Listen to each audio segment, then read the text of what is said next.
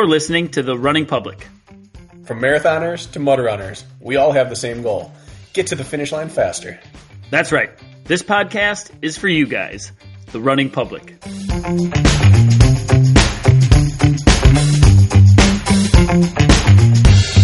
This is The Running Public's Training Tuesday. Training Tuesday is where we talk about training only. One topic, we dive deep, we explore it completely. It's training, it's Tuesday. Training Tuesday. Tuesday. And this episode of The Running Public is brought to you by us and the Running Public Training Plan. This running plan has everything we ever talk about on any Training Tuesday, all compiled into one all-encompassing training plan. Now, it's an OCR-specific training plan, but 95% of this is just running. So it doesn't matter if you're training for an OCR or a marathon or whatever. It all is in there. Speed work, threshold, hill work, up, down, long run, long qualities, and plenty of compromised running. Everything we talk about is just waiting for you. That's right. The hardest part about creating your own training schedule is deciding what to do the next day or that day. We take care of that for you, which I think is worth the $19.99 a month in itself. It's cheap, right? And you can cancel at any time. If you've been curious about it or you don't know how to put together all the knowledge we share on the podcast into your own training plan, it's a no-brainer. Where can people go find this training plan and get signed up, Bracken? On our beautiful website, therunningpublic.com. $19.99 a month. Cancel anytime you want. That's right, you can. In fact, I think you're an idiot if you don't do it. So go sign up. He's alive. I'm alive. I'm back. Woo! Good to be back. Thank you for holding down the fort while I was gone. I believe the term was you're a little foggy. I was. Etc. And you also told me that this surgery wrecked you significantly more than any you've ever had. So understandable.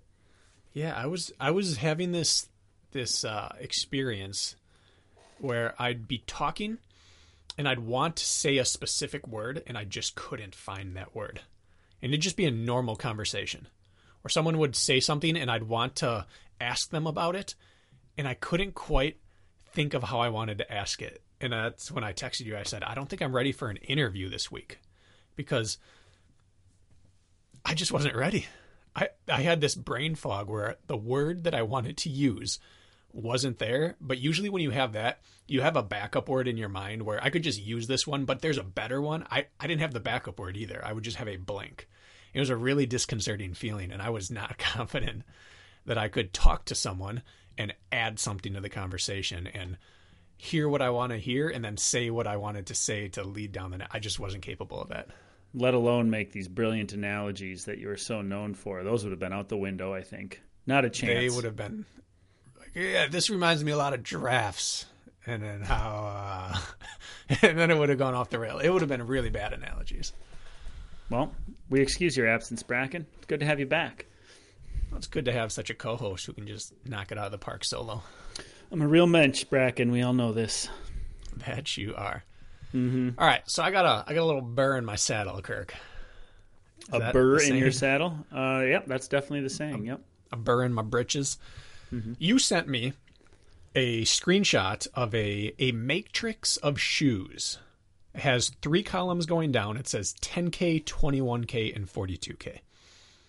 Converting for people, 10K is 6.2, 21K is half marathon, 13.1. I swear my brain's back. And then 42K is the marathon, 26.2 and change. Well, I would like to interrupt quickly and say the reason I sent this to you is I was just doing some late night scrolling on my phone on Instagram, which I actually don't do very often. And this shoe matrix came up, and I thought, if there's anybody who's going to get off on something like this, it's Bracken. But I was reading through it, and I thought, like, I wonder if he approves or disapproves of this, and I just wanted to get your knee-jerk reaction. And now it sounds like we've finally gotten it. Because at first I liked it. It was simple. It was cut and dry. But then you dove in a little further, didn't you? I did. And so it has those 3 columns, 10K, half marathon, and marathon. And then it shows 6 shoes under each one. It has Nike, Hoka, Adidas, Asics, Saucony, and New Balance. And it shows what their best offering is in their lineup for said distance. And so for the 10K, you have 6 options, half marathon 6, marathon 6. And it shows then that 3 shoes, obviously, from each brand. And they can be repeated. Some of the shoes are repeated, some are not. And what I loved is that someone took the time to do this. What I didn't love is that I didn't agree with the choices. Well, before we get yelled at here for like copyright infringement or something, this is from an Instagram account called Run Gear Run, in case you're wondering. So we'll have to give them the credit where credit is due, but it is Run Gear Run if you want to look them up. But I was actually not going to say it because I didn't want to sound like I'm bashing them. okay, well then delete that part if you so choose. I'll leave it in. They deserve credit for what they did because they're not wrong, because you can't be wrong about shoe choices, because it's like saying someone's wrong about diet. You got to find what works for you. So for this person, this might be absolutely correct, except that when looking at these, the common threads are not common. So shoes that are similar to a different offering from a different brand aren't in the same column. So what kind of irked me about this, I was happy about it. I love that this information's out there and this would help people decide. But what I didn't like is that there was no, I don't know, like map legend for this that tells how to read this and what the rationale is and how to apply it to yourself. And I didn't see consistency through the column. So I kind of wanted to use today to talk about why there are fallacies in the shoe world right now and how people, this is like Shoes 101, how to go about thinking about shoes, what purpose they serve, and how to apply that to you when you go out and buy shoes. Because we've been getting so many questions now that the season is changing about what shoes should I buy? I have these 6 options. What should I get? And I want to just give people some decision-making power here. We get more question about shoes. I'm going to say fourfold than any other questions on any other gear or training techniques or anything. And I understand there's a whole camp of you out there who's like, I put a pair of shoes on my feet and I go run. I don't think any more beyond that. Well, telling you, like, if you were to go golfing and you were to, approach the course, you would need different clubs. And running is very much the same way. Like, there is an appropriate shoe for the job. And I'm guessing if you're taking the time to listen to this podcast, this conversation may be worth it for you. I know we talk about shoes a lot, and sometimes it can be eye roll worthy for the few of you who are like, God, I'm just not into shoes. Like, you absolutely should be into shoes, without question. This is the one place in which your foot touches the ground and propels you forward. And maybe it doesn't get your rocks off like it does for most people, but it's very important conversation. And so because, I get a shoe question probably every other day. I don't know about you, whether it's from an athlete or somebody on Instagram. And point being is I think this is a very worthwhile conversation. And I don't know if there's a guy I know, if I had a shoe question I can think of that I would ask other than you. You're the man. Warms my heart. Warms my heart, Kirk. You're the man. So continue. Well, I want to be clear that this isn't just about performance. Yeah, this new era of shoes and all eras of shoes have been about getting faster. But there's the other side of that coin, which is about remaining healthy. And choosing the correct shoe can increase your longevity and the amount of work you can do and your recovery. And I see some pieces in here that would injure certain people and certain pieces that would help certain people. And I want athletes to understand what type of runner they are, which leads into what kind of shoe you need to choose for what your purpose is. Because there are some shoes in here, say in the marathon column, that would injure me if I ran in them. And yet it's listed as the best option for this brand in the marathon column, and I would absolutely never choose it for a marathon. But for other people, it works fantastic. So I just want to increase the decision-making ability of the audience. I think that's a noble and just thing to do, Bracken. Okay. So let's just take us back to pre-Super Shoe. Can't we go back to the waffle iron? Can we go that far back? That's too far back. Things were too simple back then. You had a trainer and you had a spike, and that was really it. If you're running on the track or cross country, you wore a spike. If not, you just wore your trainer. And you wore it for racing most of the time. And some models had a stripped down version, but everything was pretty stripped down. Do you think not all the I just keep interrupting you because I know I can't add much to this conversation. Oh, you're going to add. So I'm interjecting where I can. Do you think that most of our listeners know people refer to the waffle iron and stuff? Do you think most people know what that reference is? Probably not. Why don't you tell them? Well, I think this is your time. Well, the waffle iron reference is where the innovation of the Nike started back in the late 60s, early 70s, or late 60s? the University of Oregon Kirk. with Coach Bill Bowerman. Anyways, he started making his own shoes for his athletes, and he was molding the plastic or rubber bottoms on the waffle iron at home. That became the Nike waffle, and then eventually morphed into what is Nike and the whole deal. But the waffle iron, anyways, that's like the origin of like the first advancement in shoes was melting plastic on a waffle iron. I feel like that was one of the steps in the trajectory of history. His rubber outsoles are called the Nike Waffle outsole because he made the originals in a waffle iron. Yeah, so that's where that's horrific. Oh, I'm sure the fumes on that would be terrible for you, but that was the first advancement in technology, in my opinion, as the second best shoe expert on this podcast. You're top two, not bad. Well, once running got into its sweet spot, 80s progressed to the 90s and 2000s, I feel like things peaked and stagnated for a long time. And you had daily trainers. That was just your everyday shoe that you walked into a running store or into Kohl's or into any sporting goods store, and most of what they had were just daily trainers. And they were either neutral, made for supinating, or made for pronating. That's just the angle of your foot when it hits the ground, whether it's rolled inwards or outwards. Doesn't really matter for most people. But just cushioned, medium stack. Stack means how high the cushioning is off the ground in the front and the back. And they're all pretty generic. Then most brands had a racing flat. And a flat really just meant it had less drop to it. So the stack height in the heel and the forefoot were closer together, and they had less stack. It was just closer to the ground. Sometimes they had a lighter upper. It was just a stripped down cushioned shoe, stripped down to its bare minimum, and that was a racing flat. And that was for fast days. And then very few brands had actual trail shoes. They took a normal shoe and beefed it up, and it was 5-6 ounces heavier. And then you had track spikes, and that's pretty much all there was. And then in the 2000s, they started this lightweight trainer category, which was like if a daily cushion neutral shoe had a baby with a racing flat. And it was probably the biggest leap forward in shoe technology that we'd had in a long time, and that now there was an in-between shoe. That's my favorite kind of shoe, by the way. It was a lot of people's sweet spot. Mm-hmm. If you were very light or very fast, or you liked less shoe, this was your daily trainer. You could run it in every day. You could do workouts in it. It was like the jack of all trades. Or if you were really big, you used it as your racing flat. Or if you were a heel striker, or people could use it for long distance road races, half marathon. The Saucony Kinvaro is one of the first lightweight trainers, the Asics DS trainer. My Nike Skylon was my favorite. Oh, Nike Skylon. I had that one in high school. Oh, that was sexy. Yep. They were great. So those were options for that tweener shoe.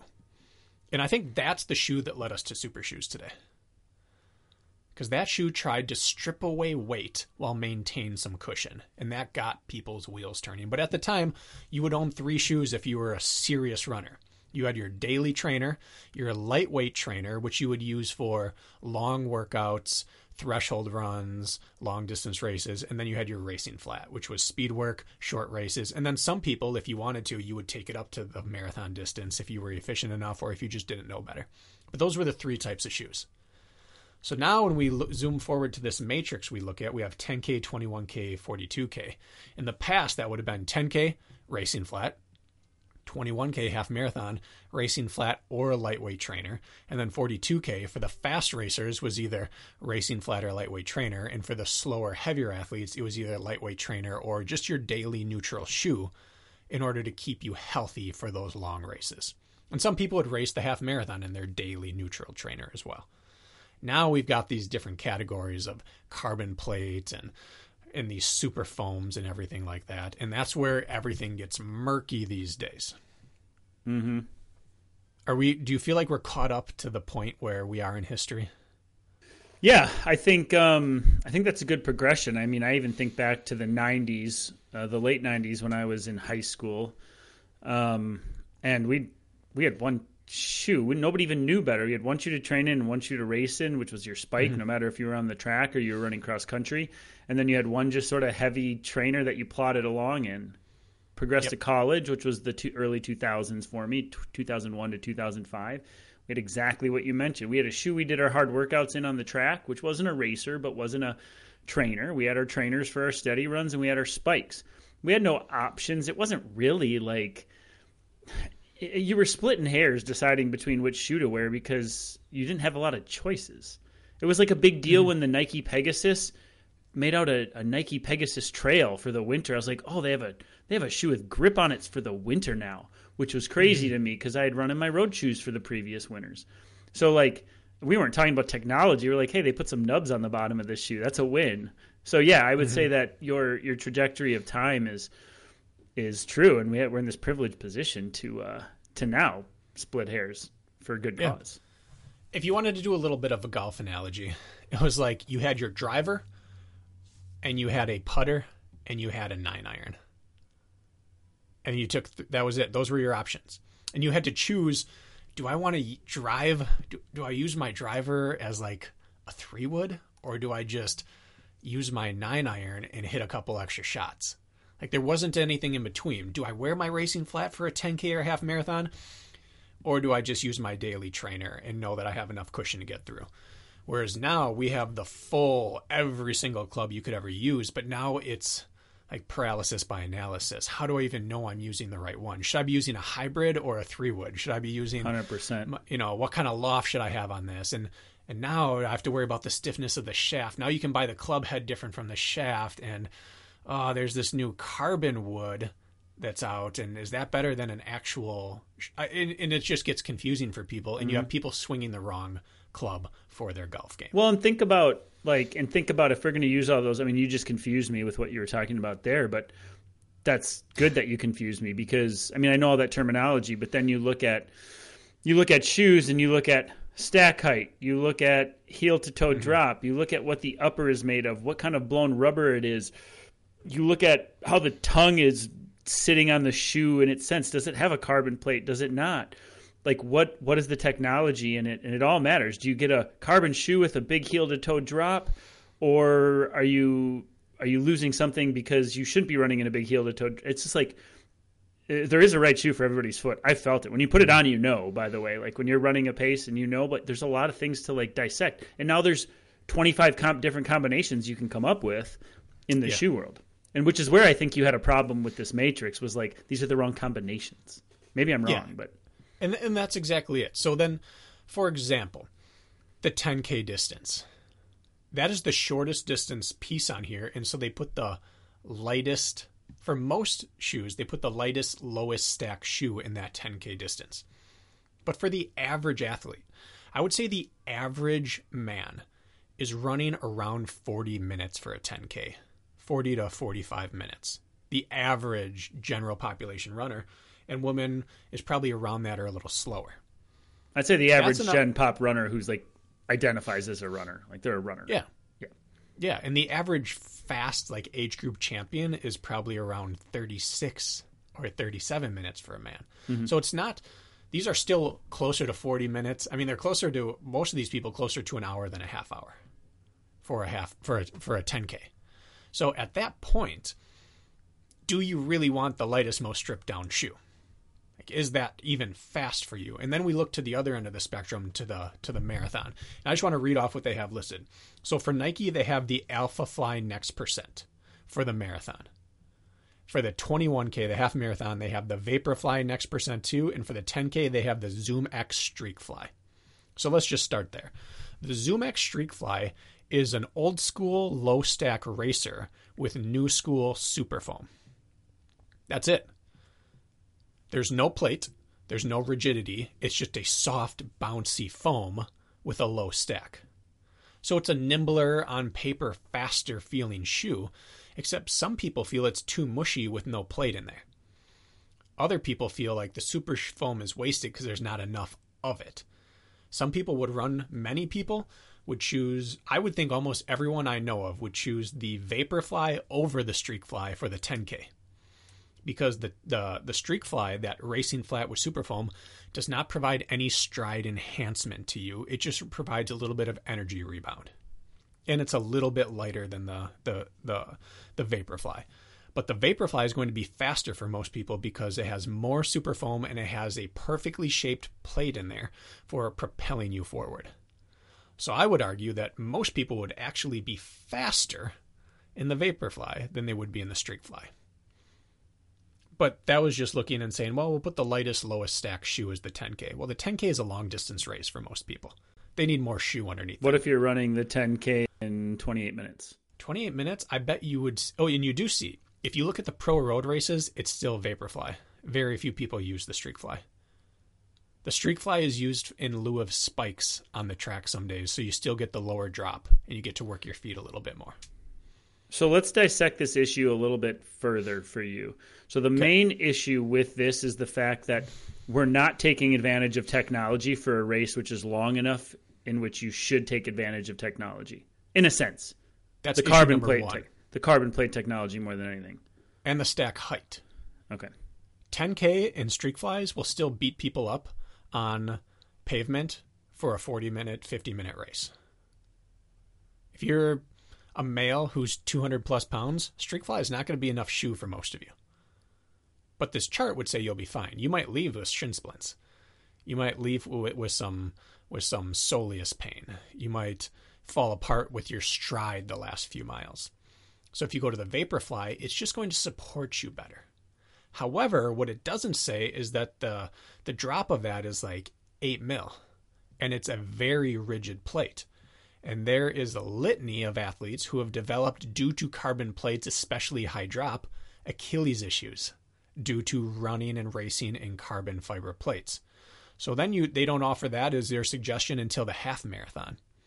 Well, to the average athlete, that's their fastest shoe for the half marathon, but it might be destructive to their ankles and to their Achilles and to their calves. So there's no real, education that comes along with a chart like this. It's just, oh, here's the race I have coming up. Here's the shoe I could buy. Moving to the full marathon, the Alpha Fly. Probably the most spectacular shoe I've ever run in. Probably has given the most spectacular midfoot blisters to marathon runners that I've ever seen in my life. This shoe either works for your foot or it destroys your foot. And there's no mention of that coming in. And this is where the other issue lies. Most shoe stores don't carry these shoes.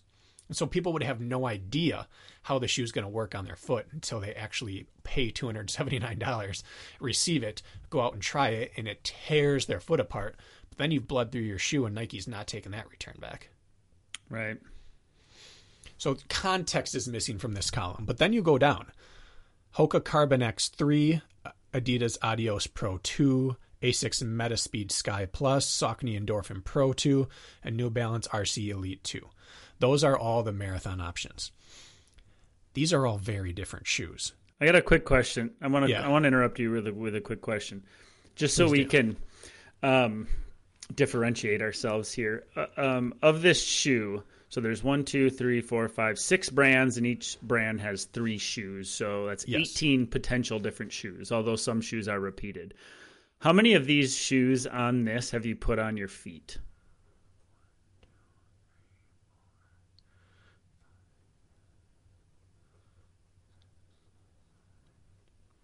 You're counting. 10. So 10 of 18 shoes, and there's actually less than 18. Put 10 on, I own 7 of them. All right, for context here, I've put 0 of them on. And if you want to... You have the Pro 1. On a technicality, I do have the Saucony Endorphin Pro 1, and I do have the Hoka Carbon X, the original.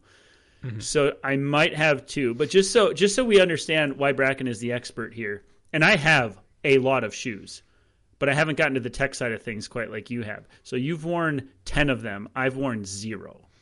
And I've worn older versions of 2. So point there being... are 15 shoes listed on here. I've run in 10. I own 7. Right. Of the actual versions that are listed. Well, I'm counting... I've run in the Adidas Adios Pro 1. This is the 2. I have the Pro 1 of the Endorphin. This is the 2. The only difference between 1 and 2 is the upper in the Endorphin. So not all these exact versions, but enough to know what the shoe's like. So quit bugging me with your shoe questions. Obviously, bug Bracken. That was a self-serving anecdote there. Continue. So then we continue down. Let's take a look at Saucony. They've actually gone the opposite direction of Nike. They have, in the 10K, the Saucony Endorphin Speed 2. In the half marathon, the Endorphin Speed 2. And in the marathon, the Endorphin Pro 2. The Speed is the same shoe as the Pro, but with a plastic plate rather than a carbon plate. So it's a cheaper shoe. And the upper is slightly different. It's cheaper, it's slightly heavier, and it's slightly less responsive in terms of the carbon action. The carbon's going to flex more rather than be super, super firm against the foam so that it just propels you. So they put their heaviest shoe for the 10K in the half marathon. Doesn't make sense. And then they put a lighter shoe, but a more responsive shoe for the marathon because it's their flagship shoe, so they put it in the marathon distance. It was marketed as the Marathon Racer. However... It's a shoe I'd wear in a marathon today, out of what I all correct. own. Mm-hmm. It is also the least forgiving super shoe out of any shoe on this entire 15-shoe chart. It's firm. It is so firm. The Saucony PB foam is very bouncy and very firm.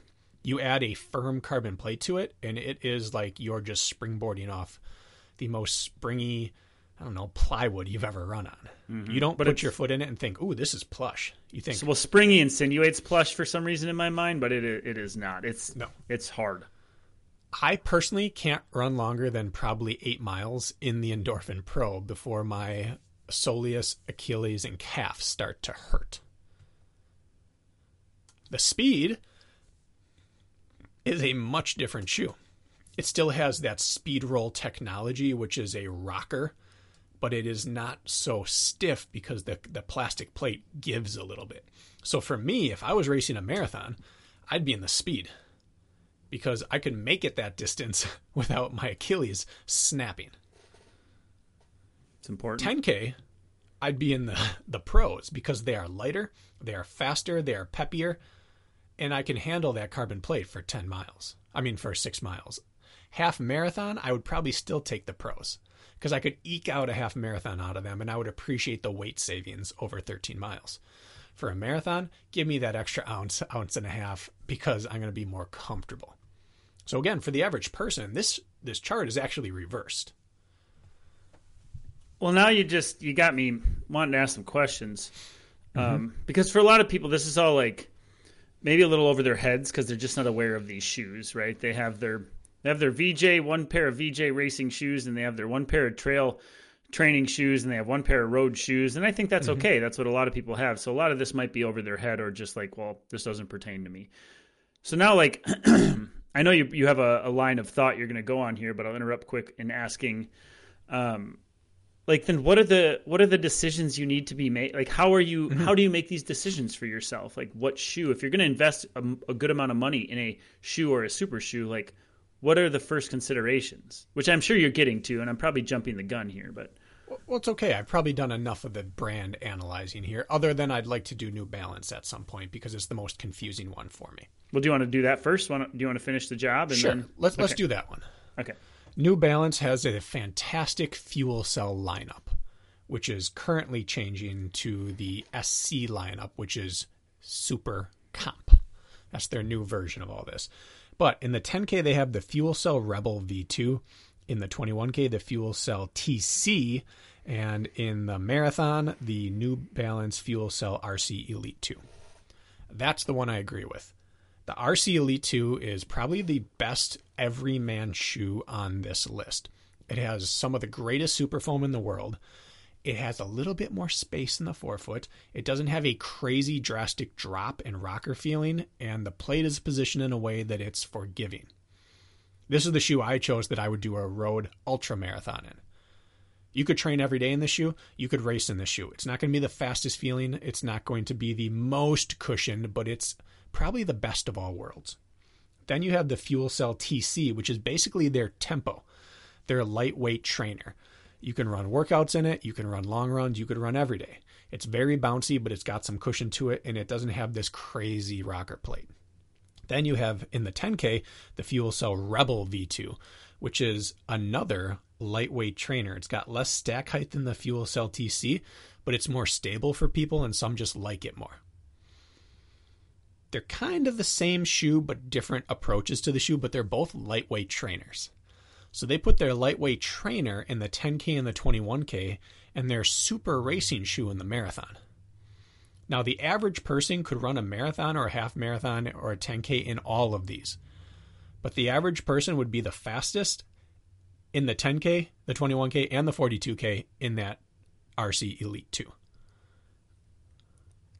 I sort of want to pick holes in some of this because what I just did while you were speaking is I pulled up the account, right? And now they have another list here for Adidas, Asics, Hoka, Ultra, okay, and then On Cloud, okay? It says perfect shoes for race day, question mark, agree, and comment. So this person's just throwing things out there, I think is what I'm understanding. For let's just say Hoka, read me the recommendations for the 10K, the 21K, and the 42K on there. Both the 10K and half marathon, they say the Hoka Rocket X, which is a low drop, non-super foam. It's semi-super foam, but really not much. Low racer with a carbon plate. So it's very harsh ride. It's going to feel peppy off the ground, but there's going to be no forgiving, and it is going to be not a max height. And then the Hoka Carbon X3 for the marathon. Okay, you're going to get a kick out of this. On this post, it is the 10K, their suggestion is the Mach 4. This post was made a week later. The 21K, the Bondi X, and the 42K, the Bondi X. So they went maximum cushioning version for these three. Correct. And then the Asics, the Hyper Speed for the 10K, the Magic Speed for the 21K, and the Meta Speed Edge for the 42K or the marathon, which is vastly different than this original one. So like I think what I'm gathering, and this is great because it spawned conversation. I think they're just throwing some things at the wall here. They are. And it's why I didn't want to call it the account. But it's why I do want people to understand when you look at a chart, this isn't gospel. Yep. You have to look at it for shoe ideas, not for what shoe should I get. And again, so this kind of brings us to the crux of this episode, which is you're giving me all these random terms like peppy or firm or soft or forgiving or fast or rocker or fast turnover or long stride length, high cushion, high stack. Like what does it all mean for me? And what it means is you need to know your specs. The same way if you went to buy a golf club, you need to know, do I hit a slice or a draw? I hit a slice. If you hit a slice, then you get to choose from clubs that close the face off a little bit and turn your slice into a straight shot or a bit of a draw. Because that's the one that's made for you. If you hit a draw and you get more of a closed face club, you're going to really, really, really draw. It's going to turn into a nasty hook. And that's the same way these things are. If you are someone who naturally drives with a huge high lofting club, you're not going to have like an 18 or 20% loft on your club face. It's going to be a bit more like a 9 or something like that, something that will lower your shot down. You have to get the piece of equipment that enhances what you do well or corrects what you do poorly. How do you know those things? Well, that's where you start. First of all, you ask yourself the easy questions, which is, what do I value most? Do I value fastest potential speed, most comfort, or is there some third thing that I value the most? Know what I value the most among everything else? What? Maybe I'm not alone here. I can't imagine I am. The biggest difference in how a shoe feels on my foot is the heel-to-toe drop. Hands down. No matter the technology, like that, if you give me a shoe with 10 mil drop from heel to toe, I am not enough of a 4-foot striker naturally that it will put me on my heels and I'll feel like I'm almost breaking, for example. So that's the first decision I make. When I look at shoes, first of all, anything over 5 mils, 6 at most, off the table, won't even consider it. In general. Now, maybe there's a shoe that breaks that rule, but so like, for example, like figuring out your drop for starters, like, have you tried a shoe with a 10 mil drop and then one with 0 drop or a 4 mil drop and be like, which one just feels most flowy when I put them on and run?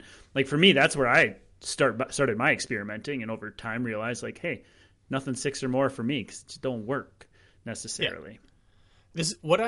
the exercise I'm about to recommend is going to sound a bit nerdy or techie for the average person, but running shoes, for the most part, you're spending near triple digits or near $200, somewhere between $100 and $200 at this point for most decent shoes. You can find sales, as you should try to find, but if you're going to spend triple digits on shoes, at that point, you should be a little bit techie and nerdy and research what actually works for you. So here's the exercise. Okay. Write down a list of every shoe you've ever run in that you can remember. That's a long list for some of us. And then drag them into 3 columns. Loved them, hated them, meh. Those are your 3 columns. Loved them, hated them, or somewhere in the middle.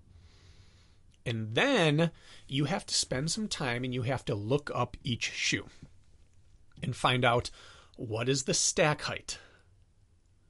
What is the drop? And what is the stability? Is it neutral? Is it designed for pronation? Or is it designed for supination? Those are the 3 things you have to write down for every shoe. You can also write down the weight. Weight's nice to know. And then if there are distinguishing characteristics like made for a wide toe box or very narrow or great heel lockdown or terrible heel lockdown, those are the notes you make on the shoe. And it sounds a bit tedious process. If you've only run in 3 shoes ever, it's going to be easy. If you've run in 30 shoes, well, you've got a little bit of research. But again, if you're spending hundreds of dollars over the course of each year on shoes, this is worth knowing because it's only things that you have to do one time. And then you look at the things you do like and the things you don't like, and it really helps sort out what type of runner am I. I guess I should add in there, you should write what type of cushioning it is. Is it really plush and soft? Is it really firm? Or is it somewhere in the middle? So between stack height, drop, weight, type of cushioning, and type of stability, you'll know everything you need to know about what does my foot and what does my body like. I like this exercise. I like this exercise because a lot of people might, I would actually imagine most people don't even know the specs on the shoes that they like Correct. the most, like what it is. So finding that common factor, like, oh, it's a coincidence every shoe I like has a 4 mil drop or less. Or, oh, interesting that it's all my lightweight trainers that I think are just fantastic. Well, it's probably because it's a lightweight trainer and they always feel fast. But for example, I think that's a really good way to dissect maybe what works and what doesn't. That's smart. And we always run into that dang problem, like, I can think of a dozen shoes over the years in which I loved, they changed, and then I didn't love them anymore. And there's probably some inner workings in that change, which is the reason why. And if you go and strip down the specs, you can probably figure it out. And that's a great point. If you run on the Brooks Caldera, but it was the 3 versus the 1, you need to look up which number you have. If you ran in the 1, the 2, and the 3, and you stopped liking the 3, or if you're in the Pegasus 20 versus the 30 and the 38, you have to look what the drops are for the 20, the 30, and the 38, and the stack height, because that matters. The one you don't like, there's a real good chance they change stack height or the foam type or the drop. So even if you're like, I know what shoe I like, this conversation isn't relevant to me. Like, wait till you have a shoe that has your heart, and then wait until for some dumb reason that company goes and changes it. Man, Saucony Peregrine broke my heart a few years ago when the Peregrine changed its forefoot and tread. Oh, I loved that shoe for long distance trail races. For example, Peregrine broke my heart. Do you ever have a shoe that broke your heart? I mean, the Pegasus is probably the most psychotic shoe I've ever run in. That shoe has gone from max plush neutral trainer to almost lightweight trainer, and now it's somewhere in between. They change that shoe every year or two, it seems like. I loved that Pegasus in college. Now I don't even recognize it. I want to be able to tell it's in the same planet as the old shoe. Yeah, actually the Hoka Challenger went from my favorite trail shoe to a shoe I can't wear longer than 70 or 80 minutes because I blister and the foam feels nothing like it used to. So which one broke your heart the most, though? For me, it's definitely Saucony Peregrine, for sure. Broke my heart. Why'd you do that to me? I would say the Hoka Challenger. The Hoka Challenger? It went from the shoe that I could do any trail in. I could do ultra in it to now I wear it camping. You need camping shoes, too. Cut the grass in it as well. Yeah. All right. So now you have your commonalities that you look through, and you've made sure to type in the exact model number to get the right specs for it. So you look at your commonalities. This is what I like. I like a 6 to 8 mil drop. That works for me. I like firm cushioning. I can do long runs in firm cushioning. However, I have to have good heel lockdown. If I have firm cushioning, this is me personally. If I have plush cushioning, I can get away with a little less heel lockdown. If I have firm cushioning, I need heel lockdown or my Achilles and my calves start to hurt. It's just the way my stride works. Maybe there's some deficiency with me, but I know that if I just have a shoe that is touted as having a good, secure upper, I'm going to be able to get away with a higher drop if I need, or a lower drop, as long as my heel's locked down. So you learn these things about yourself. For me on the trails, I'm 3 to 6 mil drop. On the roads, I'm like 5 to 8. I can handle a bit more drop on the roads. If I'm not doing anything technical on the trail, I can keep a high drop. If it's lower, I like that 3 to 5 mil. Really 3 to 4 mil drop is my sweet spot on the trails. Quick side question for you. I think this episode is just about me interrupting your train of thought. It's probably helpful. Sorry about that. Probably just rant all day. Well, you're just getting your train of thought back after being, under the knife. But what if somebody is doing this and they don't find a pattern? They can't make sense of it all, which I can see happening. What do you say to that person? Well, it's the same thing for almost everyone, what the next step is, which is if you're branching out to something new, if at all possible, get to a running store and try shoes on. And they generally let you run on a treadmill or on a little like running section they have there. So if everything works for you and you're really not sure, come up with a few, use these charts that they have on Instagram and wherever else, and come up with some that look pretty and look like, oh, that would work for me, or some brands that have worked for you in the past, and go find a store that has that model and go try it on. If you can't do that, then everyone's in the same boat, which is find the best trend you can find and make the most informed decision upon that. So let's use me for an example, Kirk, since I know me well. Okay. I respond to a rocker. On the trail, if it has a curved bottom, I'm just better. On the road, I like a bit of a rocker to my shoe. In fact, a rocker is almost as effective as a curved plate to me. And I do like a bit of stack underneath me, especially if I go longer. So I like a decent amount of stack and cushion, and I need a rocker. The longer the distance goes, the more my cushion has to be plush. So let's say I'm going to try to find a marathon shoe. So let's look at these. Hoka Carbon X3, firm shoe. I'm not wearing that for a marathon. That's out. Adidas Adios Pro 2. That's got some rock to it. That's got high stack. It's not the most plush shoe, but it's now in the mix. Asics Meta Speed Sky Plus. That baby's got a rocker and a drop to it. It has super plush foam, high stack. That's in the mix for me. Saucony Endorphin Pro 2. Great rocker, way too firm. I just couldn't do it. If it was softer foam with that rocker, that'd be my baby. And then New Balance Fuel Cell RC Elite 2. Not a drastic rocker, but the foam's so good that I would put it in contention. So on paper, I'd be trying to get my hands on to try out the Fuel Cell RC Elite 2, the Asics Meta Speed Sky, and the Adidas Adios Pro 2. That's what I'd be looking at. I already have the Alphafly Next Percent. It works so well for me. That's the one I'm wearing tomorrow if my life's on the line for a marathon. But out of the ones I haven't tried, that's how I narrow it down. What's the shortest distance you'd race that Nike Alphafly Next Percent at right now? 5K. Oh, you'd go all the way down to a 5K. Oh, yeah. I mean, for example, that day I did mile repeat testing where I took full recovery, and I was trying to run 4:59 in every single shoe to see what my heart rate response was. I took 10 minutes recovery in between every rep, so I was fresh as I could be. And I was just looking at heart rate and perceived effort. And I was like 4:59, 4:58, 4:59. In that shoe, I was 4:51, and it was easy. Oh, wow. So, I mean, do I need to run faster than 4:51 pace for a 5K for me? Nope. No, so that's a 5K shoe for me. Okay. And that's the point. Like, I found a shoe that works for my body that everyone say, that's a marathon shoe. That's a 5K shoe for me. And a marathon shoe. Yep. So, Kirk, you, for example, you like the Endorphin Pro 2. It turns your feet over well. It keeps your form together. You might be able to wear that for the marathon. Keeps me very economic. At what distance would you say, it just doesn't make me faster. It keeps me economic. It keeps my stride together, but it doesn't enhance my speed at all. What's the lowest you would wear that for? I think I could wear it for a 5K. Yeah. Based on some speeds I ran last week in it and feeling pretty smooth. But I don't think I'd go lower than that. I'd want something with less stack height, closer contact to the ground.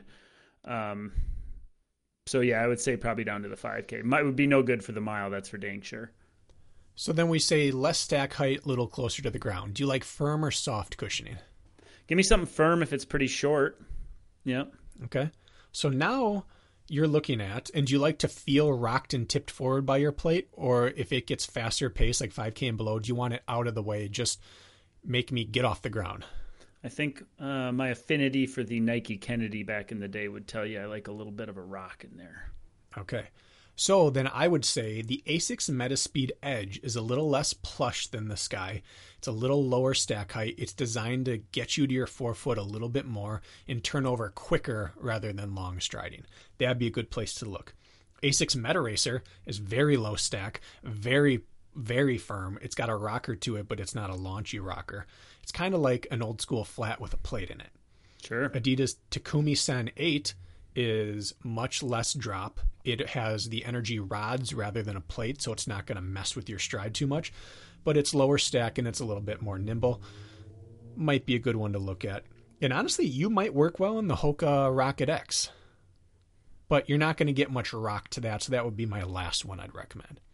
But so just looking at 2 things we know about you, we have 3 shoes to try rather than 15. I feel like I just like so that'd be your shoe prescription for me. I feel like I went to like the shoe Dr. Bracken, and I feel like this could actually be a niche for you. Somebody could hire you to discuss options for 30 to 60 minutes over maybe a consultation, and they consult with the shoe doctor, and you narrow things down for them based on what they tell you, and then you'd give them a prescription for what they should try next. I feel like that could be a very valuable niche that you should market yourself as. Because I feel like you just did a good job of dissecting that for me. I go in with a bellyache. Here's the options of medications I can give you. Okay, I go in with a shoe query. Here are the options I think that will best suit your needs. Could be a next endeavor for you, Bracken. But it's all done by breaking down the shoes you've run in. Correct. It's like your post-race analysis. Write down the facts. Once you have the facts, you have the knowledge to move forward.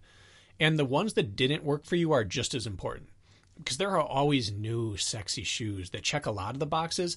But if you have one commonality that always gives you shin splints, or always gives you ankle pain, or always gives you metatarsal pain, that's the common thing you have to avoid at all costs. Have to avoid it. What if my common denominator is like, oh, I realized all the shoes I like are orange. You make anything of that? Or, oh, the ones I really liked are the cute ones. What do you tell that person? Then you buy the prettiest shoe possible, and you use it until something goes wrong. All right. The thing to remember is that super shoes don't guarantee that you're healthy, only that they can make you faster. And so are you looking at a race as, I need everything I can get out of one race, or are you looking at, I'd like to be able to run the next day too, or the next week, or the next month, and finding, do I need a super shoe? Or would it just be nice? And if so, what version of the super shoe is conducive to my body weight and my stride type? But you learn all those things through the shoes that have worked for you, and the same goes on the trail. I've tried some shoes in the last year that have really excited me on the trail and have just been duds. But I knew it beforehand, but I still had to test them out. But if I would have stuck to my own matrix, knowing what works for me, what heel lockdown type I like, what kind of upper I like for the mesh versus jacquard versus some of that flywire type, looking at the bottom, what type of tread I like, what type of heel counter I like on the back, I could have already told you which shoes weren't going to work for me. But I tried them out because I was enticed by all the verbiage that the running shoe companies used at their running shoe event, and they got me all pumped up. So I had to try it. It was the new thing. It didn't work for me. I'd be faster in a worse shoe because it works for my foot and it leaves me healthy. And everyone needs to know that decision-making process. Yeah, I think you brought up a good point about decision number 1 is choose the shoe that makes you keeps you healthy, which you don't always know up front, but like, risking a little bit for speed, sure, maybe once in a while for the race course, but if it's a trainer that something you're going to be putting on your foot often, I think like that needs to be the decision you still lead with any shoe choice. And then secondary comes performance. And if you're sacrificing health for performance, which we do when we run in more minimal shoes at times, most everybody does, then just make it sure it's for special occasions. That's it. But yeah, I think deciding based on health is important. We just you didn't touch on that until right now, and I think it's a very worthwhile reminder. Yeah. Mm-hmm. Yeah. And it's just a reminder to people that super shoes, carbon fiber, they're not necessary. If you want to run your absolute fastest, these days they might be necessary. But if you want to go out and race well and win, they're not necessary. Yeah. They're just really not. I mean, my 5K PR didn't come in my standard racing shoes. It came in probably my second or third favorite race shoe in terms of feeling fast. It was my favorite feeling shoe, but I had shoes that were faster, lighter, more responsive. Didn't matter. This one just worked with my stride better. What shoe is that? That was the Nike Lunar Racer 2, I believe. I had the Streak. I had the Asics Piranha. I had the Hyperspeed. I had shoes that were on paper faster, lighter. 5K by mile 3, my rear chain is always barking and not able to attack when I use those light ones. My 800 PR came in a pair of 10K racing spikes. I found that they supported my foot strike a little better than my middle distance spikes. It's not about the stats of the shoe for everyone else. It's about the shoe for you. Oh yeah, when the Nike Zoom Miler came out as a track spike, it was my least favorite track. I was a miler. I was an All-American in college in the 1500. Got those milers on. Felt like it was pumping the brakes on me every single time. The shoe that was supposedly supposed to be the best shoe they created for the mile was the absolute worst shoe I could have ever put on my foot. Put those things, wore them one time, tossed them, basically. So yeah, case in point, got to do what's right for you, and you don't know that until you try. And I do think that we glorify some of these shoes. We put a lot of these shoes on a pedestal, and often people are disappointed when they put them on their foot because it just doesn't work for them. And so don't put it on a pedestal until it's been on your foot, because like you said, you've been disappointed by a few models. And so even what we're saying, and even though Bracken knows shoes better than anybody I know, still got to put those things on your feet before you know. That's why I always say, and I don't mean to push people to Running Warehouse, but some of my athletes, I've suggested, buy 4 pair of shoes. Some of these high-end shoes you can't get in your local running store. They just don't carry them because not enough people buy them. And so Running Warehouse includes a return shipping label with their shoes. So sure, maybe you're going to sacrifice $800 and order 4 pairs of super shoes, which is asinine, but you literally are set up to set them all back just as easily with the return shipping label. And maybe that's an approach some of you need to take. Because I know if I go down to my local running shoe store, I can't find a lot of these shoes there. Because they just don't sell as much as the lower price point shoes. I don't know about you, but it's an option. Yeah. Kirk, I think on my wall right now, or around me, I have 5 pairs of super shoes. Some were sent to me, some I bought. I would only wear one of them for marathon. I would only wear 2 of them for a 5K. I would only wear one of them for a stadium race. I would only wear maybe 2 of them for High Rocks. Okay. It just 5 super shoes, which a decade ago would have been, either one of them would have been so far and above any other shoe that's out there, and they would have led to me getting injured or slower. So it's just, right. I can't drive it home enough that you just have to know what works for you. And hopefully this episode helps you figure out how to figure out what works for you rather than what's on someone else's shoe or what looks sexy on Instagram. Yeah. So the main takeaway, if you want moving forward action, would be to compile a list of the shoes in which you liked or remember having fond memories of.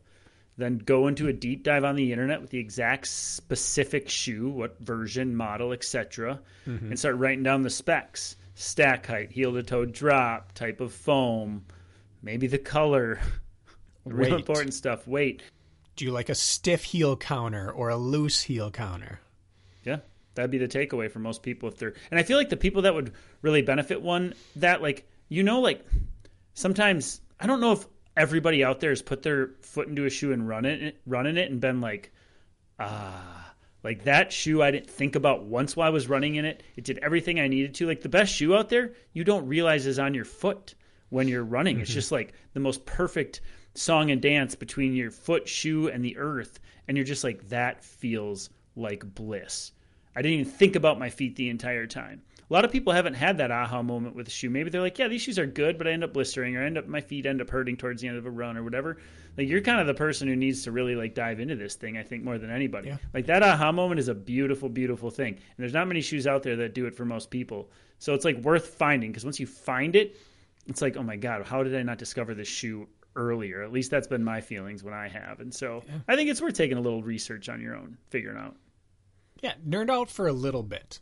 Just do that for me this one time. Nerd out. Write down what works for you. If you can't figure out why you keep getting plantar fascia, or you can't figure out why you keep getting stress fractures, or why you have calf pain some workouts and then you do the same workout again and you don't have it, or why anything's happening, start looking, what shoes was I wearing and what are their stats? And you might be shocked at how simple the answer is for you. Yeah, I like it. Do you have any other nuggets there that you want to wedge in? No, I'm content with today. Well, I tend to like green shoes, so green You shoes do. and me tend to do it, mesh nicely. Tell you what, if you're looking for colors right now, Saucony might be the best in the game. They put out more colors per racing shoe, per lightweight trainer, per super shoe than any other brand out there. Some sweet styles. Anyway, so green is the commonality I can tell you off the top of my head right now. What about you on the color front? Orange, yellow, lime green, and I think that's it. Those like are the the bright shoes ones. that I gravitate towards. No. All right, just curious. Orange might be the single one. Orange and red. Yeah, all right. For a while, I went where I probably every shoe I owned was either orange, red, or some sort of lime green, like that Nike Volt color. Sweet and fast. Well, I'm glad you're back in action, brother. Glad to be back. Thanks for tolerating a bit more of my shoe addiction here. Always. This will be a theme. It's not an addiction. I could stop anytime I wanted. That's what they all say. Till next time.